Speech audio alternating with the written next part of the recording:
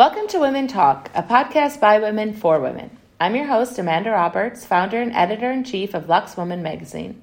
On today's episode, we'll update you on what's going on in the world of women while celebrating some of our favorite local and historical women crushes. Today's woman crush is model, actress, and author Emily Ratajkowski. Signing with Ford Models at the young age of 14, Ratajkowski's experience in the modeling industry has driven her to be an outspoken feminist and activist for women's rights and expression.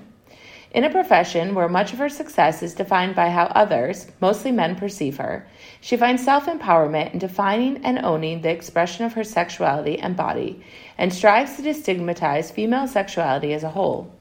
In her new book, My Body, the model dissects her ideals of beauty, how they intersect with her personal and political beliefs, and how they have shaped the course of her life so far. She explores how her career has not only shaped how others view her, but how she views herself. Ratajkowski's activism goes beyond literature, however, and she is a spokesperson in promoting reproductive rights and sexual health for Planned Parenthood. All of Ratajkowski's adult life has been on international display, and she continues to use the knowledge she has gained from the limelight to promote a future of greater self-authorization and expression for women around the world. Now here's what's going on in the world of women. British environmental activist Ella Daesh has a plan to take on the world's largest tampon manufacturer. Ella, the founder of End Period Plastic Campaign, is scheduled to appear at the European headquarters of Procter & Gamble in Geneva to present executives with a giant tampon applicator made of 1,200 discarded Tampax applicators found littering British waterways, rivers, and beaches. She is vying for the U.S. multinational, which makes the brands Tampax and Always, to reduce and eventually eliminate plastic from its period products, as well as to develop sustainable and reusable alternatives. She has prioritized having the company end single-use plastic tampon applicators, which are used in seconds and take hundreds, if not thousands of years to decompose. New International Olympic Committee guidelines have suggested that transgender women should no longer be required to reduce their testosterone levels to compete in the women's sports category. The new IOC framework with 2015 guidelines also states that there should be no presumption that trans women have an advantage over natal women, which reverses the IOC's previous position. However, the IOC states that the decision will be left to individual sports, and these categories can still impose restrictions on trans women entering the female category if this is needed to ensure fair and safe competition. These decisions, the IOC states, should be based on robust and peer-reviewed science, which demonstrates a consistent, unfair, and disproportionate competitive advantage and/or an unpreventable risk to the safety of the athletes. Several Australia-based women are planning to sue Qatar's government for forced invasive gynecological exams at Doha's International Airport last year.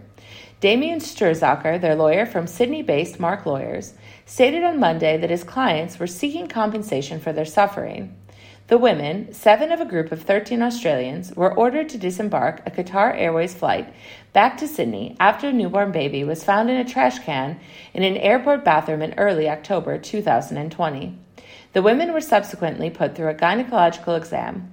9 or 10 other flights were also delayed while female passengers were strip-searched in ambulances on the tarmac.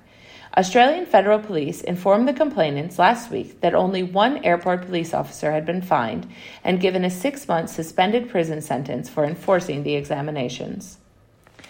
A new campaign in Britain is raising money to help women, girls, and other vulnerable citizens get home safely. HomeSafe aims to remove the financial stress for people who cannot afford to call a car home by refunding the cost of their trip. Beginning December 1st, citizens who are short on money but choose to call a taxi, Uber, or other car home can apply for a refund of up to €10. Matt Sienkiewicz, the London-based university student who designed the campaign, said he hopes it will encourage women to take taxis rather than take the night buses or walk home and feel unsafe.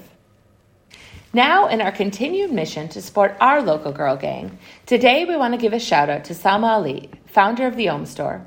After coming across an article about the dangers of some of the ingredients used in candles, such as paraffin wax, additives, and synthetic fragrances, she was inspired to begin making her own non-toxic candles, a hobby which soon became a passion.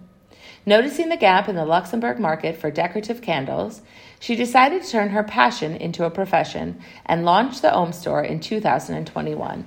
Her advice for young entrepreneurs: just go for it.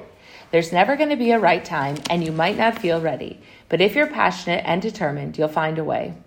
You can read more about Selma's story in our upcoming issue of Lux Woman, out this month. Thank you for listening. Stay connected with Lux Woman by following us on Instagram, Facebook, LinkedIn, and TikTok at Lux Woman, LUXWMN, and pick up a copy of our latest magazine available on our website and at select stores across Luxembourg. Have a great day, and remember that empowered women empower women.